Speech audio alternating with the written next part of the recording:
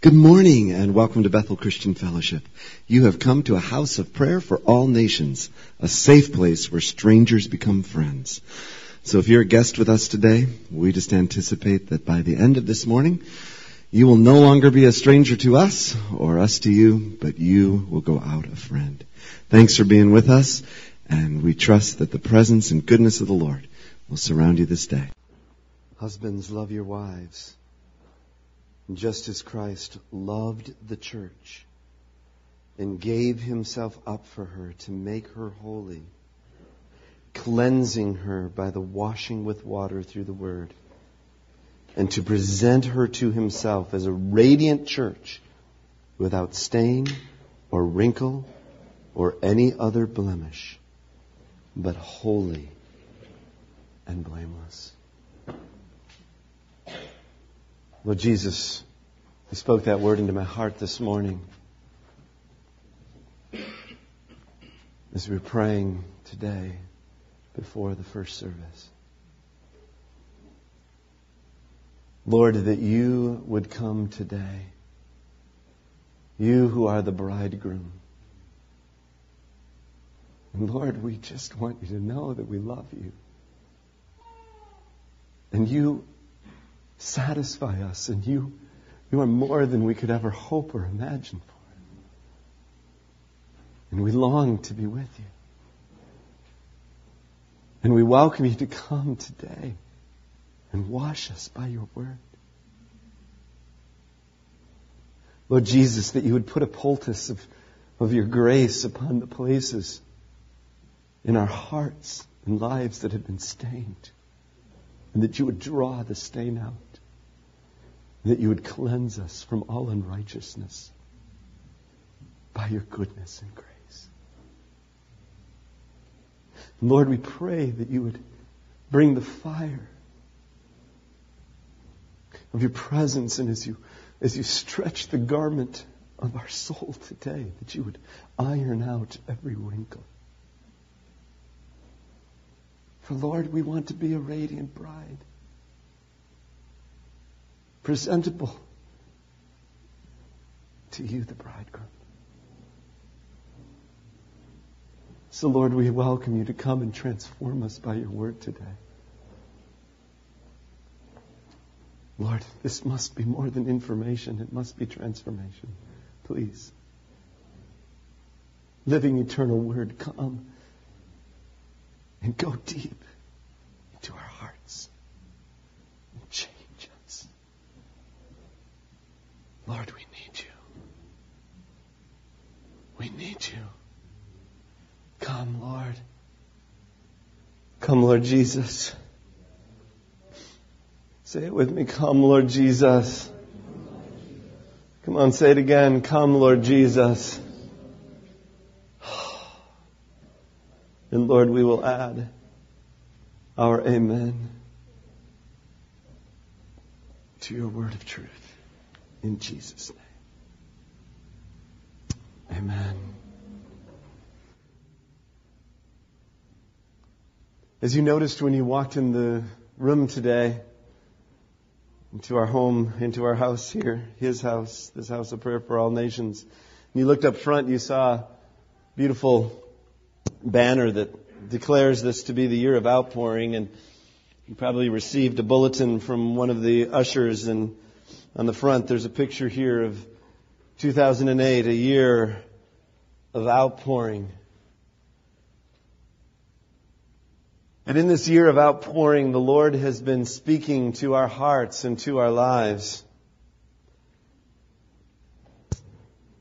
As He's been speaking to us over the last couple of years about shifting. And this word of shift means a dislodging and a repositioning. It means an intensification and an acceleration. It's a moving that He's doing in the very foundation stones of our heart to get us properly aligned so that we might receive from Him the fullness of His inheritance, and so that we might be able to release the fullness of His outpouring. And in the process, He has had us facing a number of different giants. Giants in the land, giants in our culture, things that have blocked that receiving and that releasing. And last week, we addressed one of those giants here in this house. And that giant was the fact that it is His desire to shift us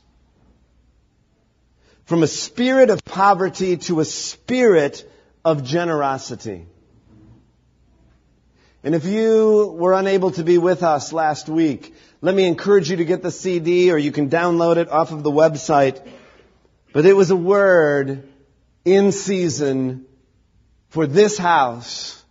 And I don't believe probably just for this house, but for His church here in this day and in this time and in this culture.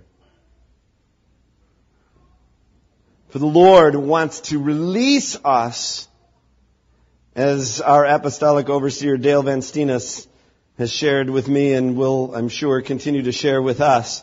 Release us into a place of extravagant giving. Extravagant giving. This morning we begin a 40-day spiritual journey. If you've got your journal, it's a 40-day spiritual journey to a more generous life. And over the next 6 weeks, beginning today, we are going to be looking at 6 principles that are outlined in this little book called The Treasure Principle, Unlocking the Secret of Joyful Giving by Randy Alcorn. 6 treasure principles. And you can pick up this book in the back. It's at cost, $6. Journal's free. And this morning we're going to be looking at the first of those treasure principles. And the first treasure principle is this: God owns everything. And I'm His money manager. God owns everything. Now, I read that word from Ephesians 5:26 and 27 for a reason, because I believe the Lord wants to wash us in His Word this morning with some kingdom reality.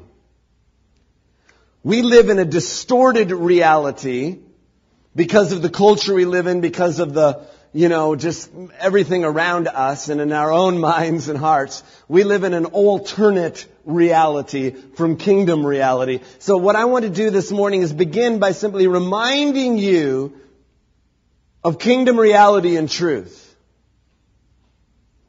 And the scriptures that we're going to wash ourselves with this morning are the scriptures that are from day one. So I'm helping you to do day one of the spiritual journey, where it says God is the owner of everything. Listen to the word of the Lord. Hear it. For every animal of the forest is mine, and the cattle on 1,000 hills. I know every bird in the mountains, and the creatures of the field are mine. If I were hungry, I wouldn't even tell you. For the world is mine and all that is in it. It's all mine, God says. Every bird, every animal, every fishy swimming in the sea. It's all His. The silver is mine and the gold is mine, declares the Lord. Not only is every creature, not only is everything that walks upon the face of the earth, but the silver and gold is also mine. Yours, O Lord, is the greatness and the power and the glory and the majesty and the splendor. For everything in heaven and on earth is yours. O Lord is the kingdom. Yours, O Lord, is the kingdom. You are exalted as head over all. Wealth and honor come from you. You are the ruler of all things. In your hands are strength and power to exalt and give strength to all. Everything in heaven and on earth is yours.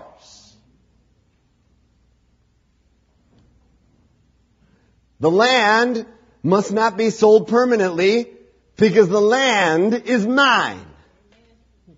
And you are aliens and tenants. Now, is this beginning to rub on you at all? I mean, who does he think he is? Well, he happens to think that he's God.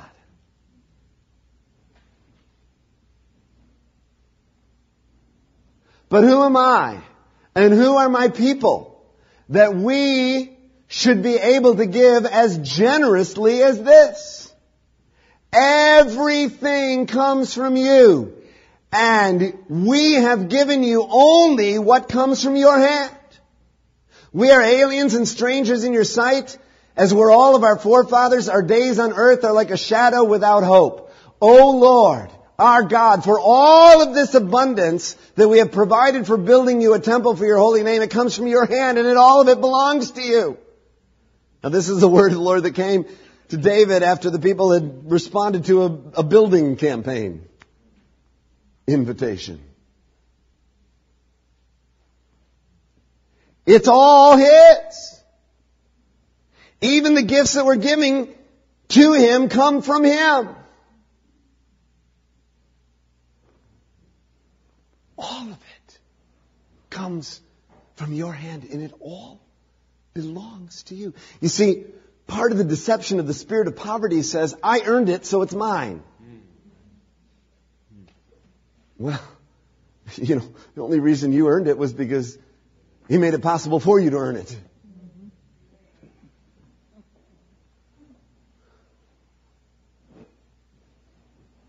Psalm 24 kind of sums it up.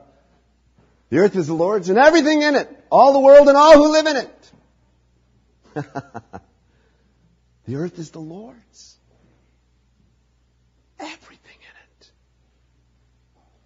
This building, it's His. Your car, it's His. Some of you would like to just give it back. Yes, Lord, it's yours. Your house, it's His. Your job, it's His. That's kingdom reality. It's all His.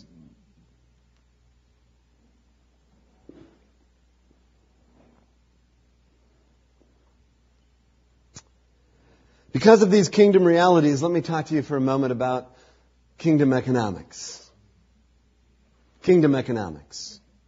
Now, some of you don't know this, but back in a long time ago, when I was in college, I was actually an economics major, as well as a literature major. My right brain and left brain were both getting worked. And I learned a few things about economics during that time, but I'm going to teach you something that I never learned in my economics classes. All right? I'm going to talk a little bit about kingdom economics. But first, I'm going to give you a couple of contrasts, because we live within an economic system that's called capitalism. A capitalist economy. Now, a capitalist economy can be defined like this. It's a free market economy that operates without exterior control. The marketplace naturally orders itself around the needs and wants of the population through what, if you've been in any economics class, the invisible hand. Adam Smith's invisible hand that orders the marketplace. Now, in reality, we don't live in a pure capitalist system. There's all kinds of controls and all kinds of things, and there's all kinds of manipulation through marketing and all kinds of other things to tell us what we need and want. But this is the basic definition of a capitalist economy. Now, in a capitalist economy, when you ask the question, who owns the goods, the answer is, I do.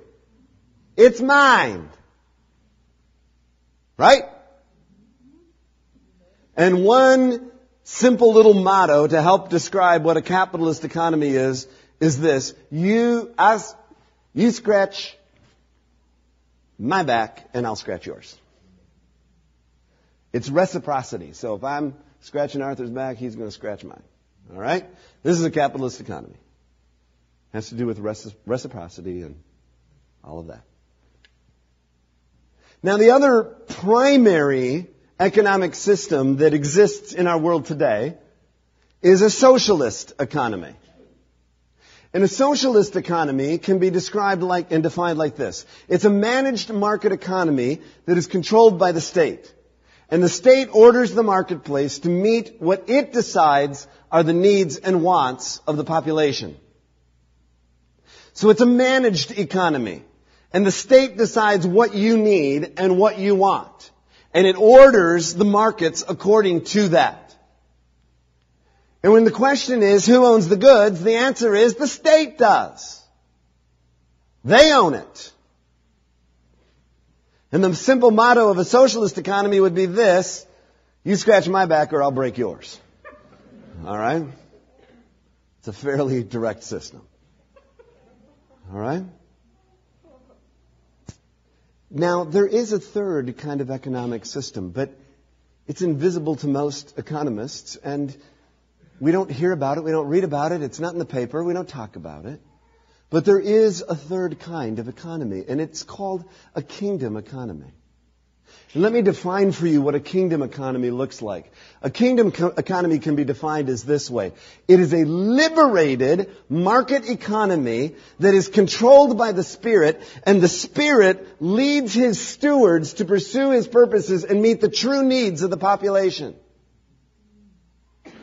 It's liberated, and it is controlled not by the state or by individuals, but by the Spirit. And those who are participating in the kingdom economy become stewards who pursue the purposes of God, and as they do that, the true needs of the population are met. The question, who owns the goods? God does. We just read Psalm 24:1. The earth is the Lord's and everything in it. He owns the goods. And the motto is, He scratches our backs so that we can scratch others. This is Genesis 12, where the covenant was made with Abraham, where God says, I will bless you and I'm going to make you a blessing. Everything I pour out to you is intended to pour out through you to the nations. Now, where on earth do we see such an economy exist? Well, I think we get some glimpses of it in Acts chapter 2 and Acts chapter 4 in the early church. And there's still glimpses around today. What would it be like to live in that kind of economic system? I think the Lord is inviting us into a place of kingdom economics. It's hard. It's up. You know, you're swimming against everything that's rushing. It's like trying to go against a fire hose and walk into it. But the Lord wants to instruct us and teach us. So, if in the kingdom economy the Spirit leads His stewards, we need to understand some things about stewardship. So I'd like to talk this morning, in the remainder of our moments together, a little bit about some kingdom stewardship. And by kingdom stewardship, I want us to understand that we are the managers of the assets that God has entrusted to us, not given to us. These are the assets that have been entrusted, not given to us. Turn with me to Matthew chapter 25. If you've got your Bible, turn there. If you don't have a Bible, please take and make use of the Bible located right in front of you. Matthew is the first book of the New Testament, about 2/3 of the way through. I think it's page 702 that you'll find Matthew chapter 25. And this may be a familiar story to some of you, but I'd like you to hear it with some fresh ears today. And allow the Lord to speak to you some very specific principles about kingdom stewardship. Matthew chapter 25, beginning in verse 14. Again, it will be like a man going on a journey who called his servants and entrusted his property to them, who called his servants and entrusted his property. Now that word entrust is an interesting word. It means to commit with confidence. To commit with confidence. Now notice, it does not mean a transfer of ownership. It does mean a transfer of management. The assets belong to the man. But he's entrusting those assets into his servant's hands. He's committing them to them with confidence. Now to one he gave 5 talents of money, to another 2 talents, and to another 1 talent, each according to his ability. Now maybe in your Bible it has a little note like it does in the bottom of mine that says a talent was worth more than $1,000. But that doesn't actually even quite get at, that doesn't help us so much get it into our economic reality. A talent was worth 6,000 denarii, and one denarii was the average worker's wage for a day's labor. So when we're talking about the man who got 1 talent, he got 6,000 days of wages. Which I figure if you're working 300 days a year, that's somewhere around 20 years worth of wages. So this was not a small little amount. The one who got 2 got 12,000 days worth of wages. 40 years. A whole lifetime of an adult. The one who got 5 got 30,000. Just incredible, extravagant amount of money. Now, we're going to talk about this talent. It's sort of migrated over the years in our understanding of what a talent is. Originally, way back, it was actually used to describe a weight, how much weight something was.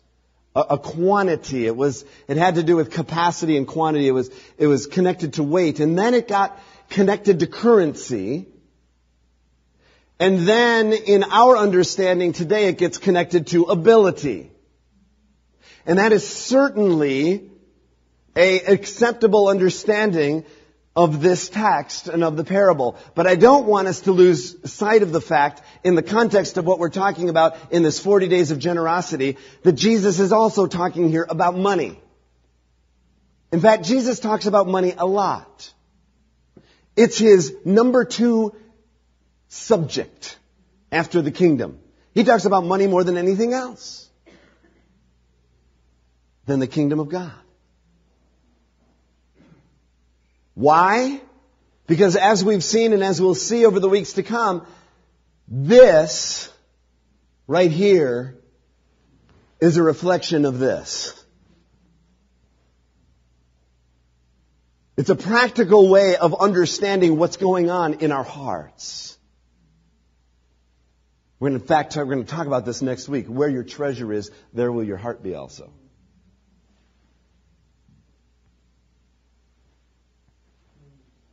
All right. Each according to his ability. Now, anyone on a journey? The man who had received the 5 talents went at once, and notice what he does. He put his money to work. And he gained 5 more. So also the one with 2 talents gained 2 more. So each of them doubled what they had been given. As they invested, the asset doubled. But the man who had received 1 talent went off, dug a hole in the ground, and hid his master's money. And that's That's one strategy to do with an asset. Go and bury it in the ground. After a long time, the master of those servants returned and settled accounts with them. Now notice all of the language here is accounting language. He's settling accounts now. Okay, he's got the ledger out and he brings them in. And the man who had received the 5 talents brought the other 5.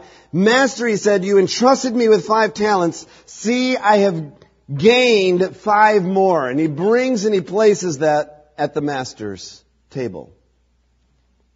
And his master replied, well done, good and faithful servant. You have been faithful with a few things. I will put you in charge of many things. Come and share your master's happiness. Now the man with the 2 talents also came. Master, he said, you entrusted me with 2 talents. See, I've gained 2 more. I've doubled the asset here as well. And he brought them to the master, and his master replied, verse 23, well done, good and faithful servant. You've been faithful with a few things. I'll put you in charge of many things. Come and share your master's happiness.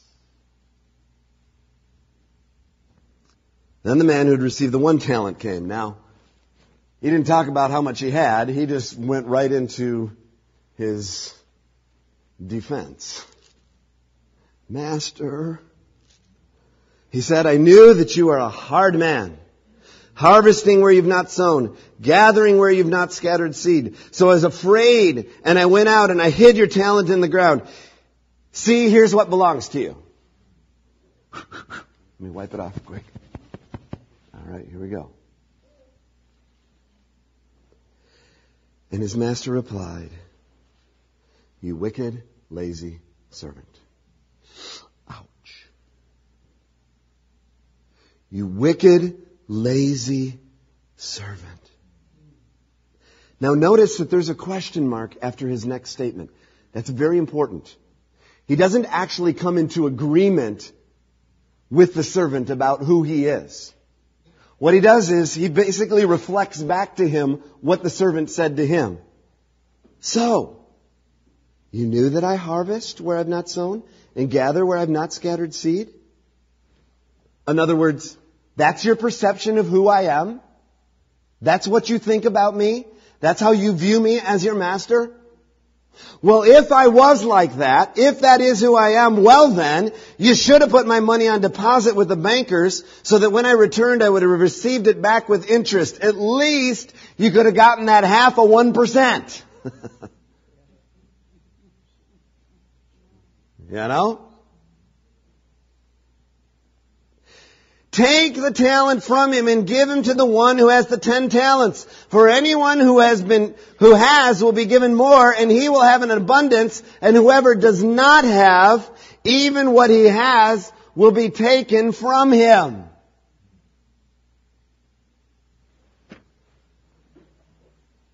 Now that's just not fair. I mean, it should all be equal.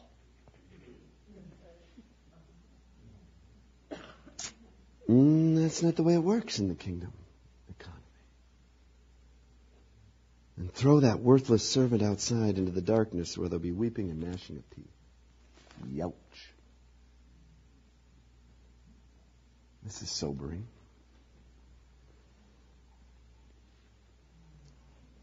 Let me very quickly give you 3 principles of kingdom stewardship. Please write these down. The first principle is this. We receive a trust, a deposit of grace. Every single person on this earth receives a trust. Those of us who have received Christ as our Savior, we have received very specifically from the Lord a deposit of grace.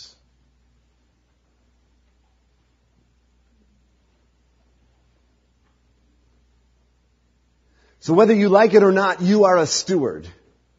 Because you have been entrusted with assets from the Lord. They look like this. They look like your spiritual gifts. If you've received Christ, the Holy Spirit dwells within you. He's the gift giver, and He has given you gifts. End of story. I don't know. I don't think You do. You have spiritual gifts from the Lord. You have heart and passion. There are things that stir you. The way God made you, there is stuff that gathers and grabs your attention and draws your heart. And when you see or hear those things, you immediately want to respond. Because God's given you a heart and passion about those things. That's an asset from the Lord. He has given you abilities and talents and, yes, resources. Natural gifts and abilities that you have in your intellect, in your emotions, in creativity, in your money and how much you have. This is a good time to mention here. They were not rewarded or unrewarded based on how much they had. It's what they did with what they had. We live in a culture that constantly compares and competes. And if that person's got those and I don't, well then I'm somehow standing. This kingdom economy, God's stewardship, it's not about that. He gives us according to what we know. Some have 1, some have 2, some have 5. It's all right. What are you doing with what you have? We're going to get to that in a moment. Abilities, talents, resources, personality. We have a unique personality that's from God. Some of us are blessed we have more than one. It's great.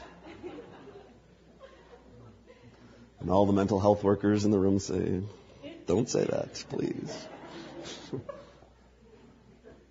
But we have a unique personality. It's part of the way God made us. Sometimes we like, sometimes we don't like. But we have them. And we have unique experiences. Things, cultures. I mean, in this house, we could go around, we could spend weeks and months just talking about the different experiences that are here in this room. So many different unique experiences. All of those go into making our particular shape, who we are, how God's made us, the deposit of grace, the asset that He's put into us. We have received this as a trust from Him. The second principle is that we receive a test. We have now an opportunity to invest that deposit of grace. We have an opportunity to invest what has been given to us.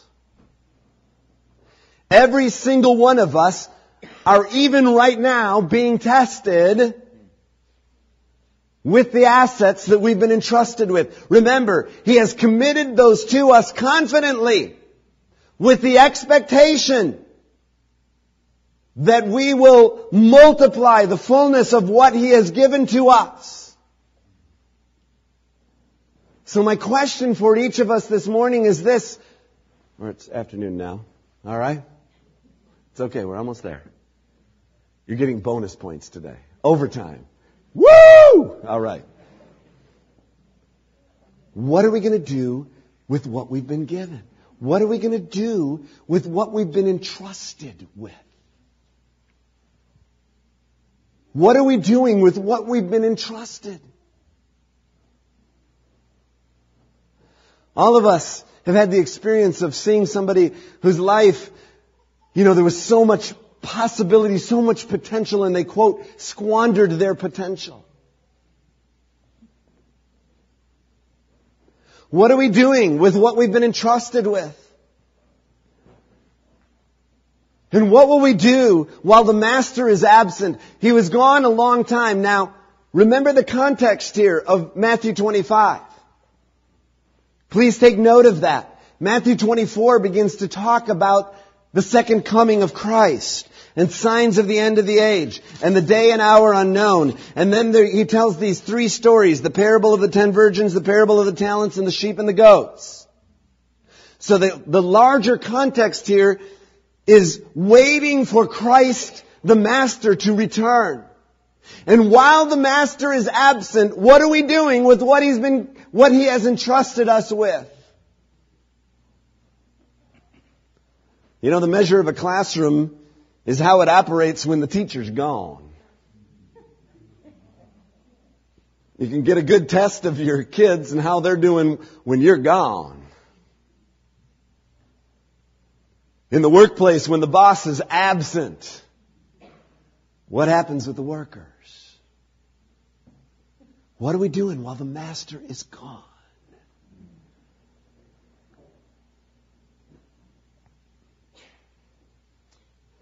He's not tangibly here right now.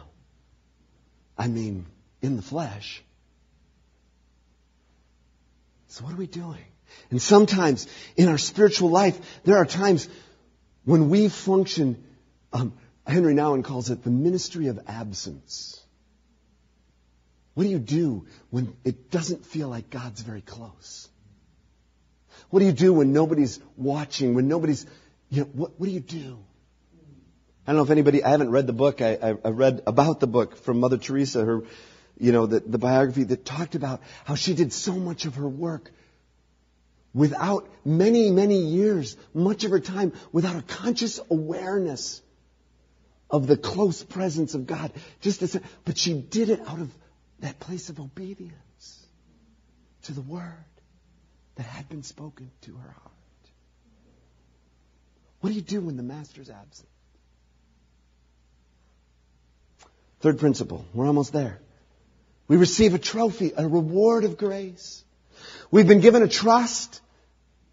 There's a test, and of course, because we have to keep it T's, we receive a trophy, a reward of God's grace. Rewards in the kingdom, that's unfair. Well, talk to God. He set it up. You know what the reward is? This is very interesting. Please don't miss this. Don't check out. Stay with me because this is very important. The reward that we receive when we are good stewards is more responsibility and more authority. In the parable in Luke 19, it's slightly different wording. It talks about the minas, and there's 10 of them, and cities. And the ones who do well they get more, and they get more responsibility and more authority. This is the reward that happens. So if you start with 1 talent, and you use it responsibly before the Lord, and you bring 2, what does He do? And in fact, please take note of that in Matthew. Let's go back to our passage for a moment. It says in verse 28, take the talent from him and give it to the one who has the 10 talents. The talents, the servant came, brought the 10 talents back to the master, and the master gave them back to him and gave him even more. Entrusted him with more. That's the reward of good stewardship. And when you have more authority and more responsibility, you get more access and more intimacy. Well done, good and faithful servant. You've been faithful with a few things. I'm going to put you in charge of many things. More responsibility, and come and share your master's joy, his happiness. Come, enter in to the gladness of the master and experience the intimacy with him. Wow. That makes it worthwhile. It's worth doing. The reward of poor stewardship and fear is loss. That, even which we have when we bury it, it's taken away, and we lose the very thing that has been entrusted to us. And it's tragic. Wicked, lazy servant. Oh God. don't know about you, but I don't want to hear those words. Anybody want to hear that? I don't want to hear those words.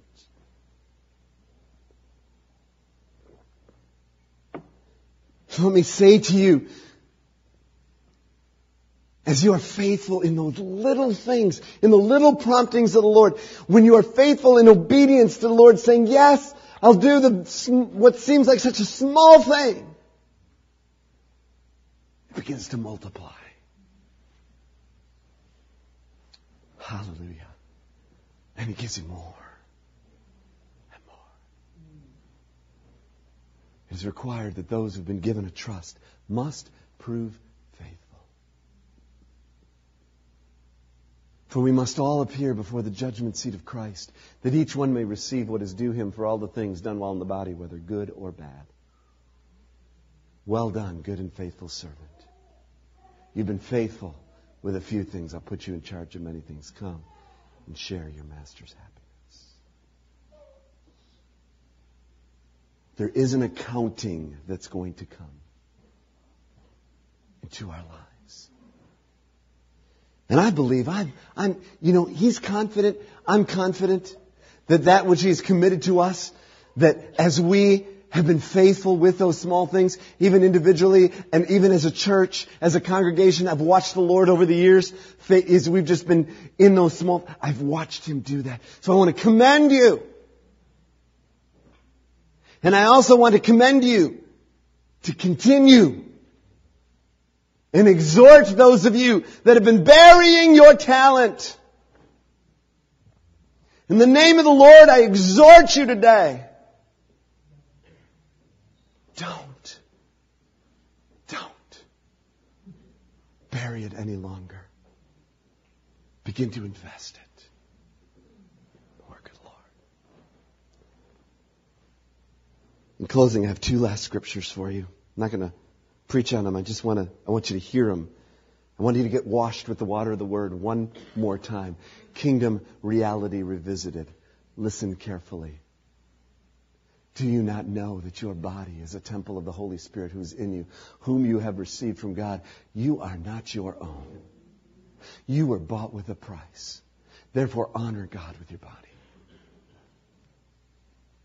For none of us lives to himself alone, and none of us dies to himself alone. If we live to the Lord, and if we die to the Lord. So whether we live or die, we belong to the Lord.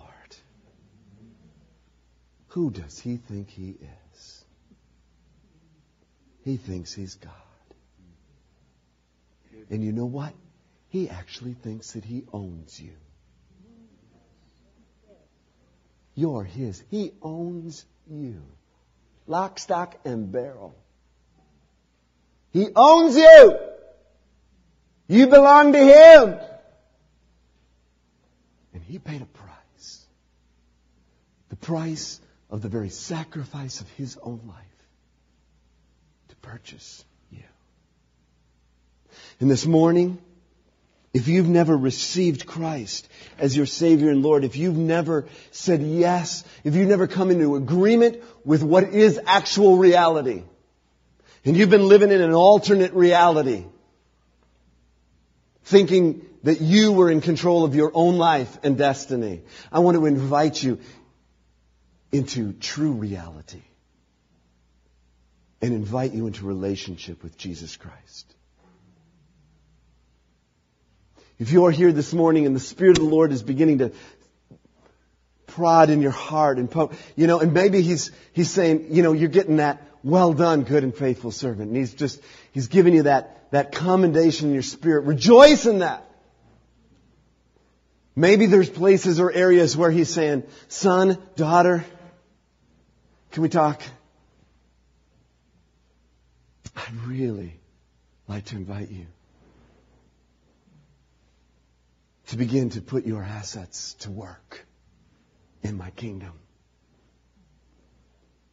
to multiply my abundance in and through you. That's my heart. He's got an abundant heart.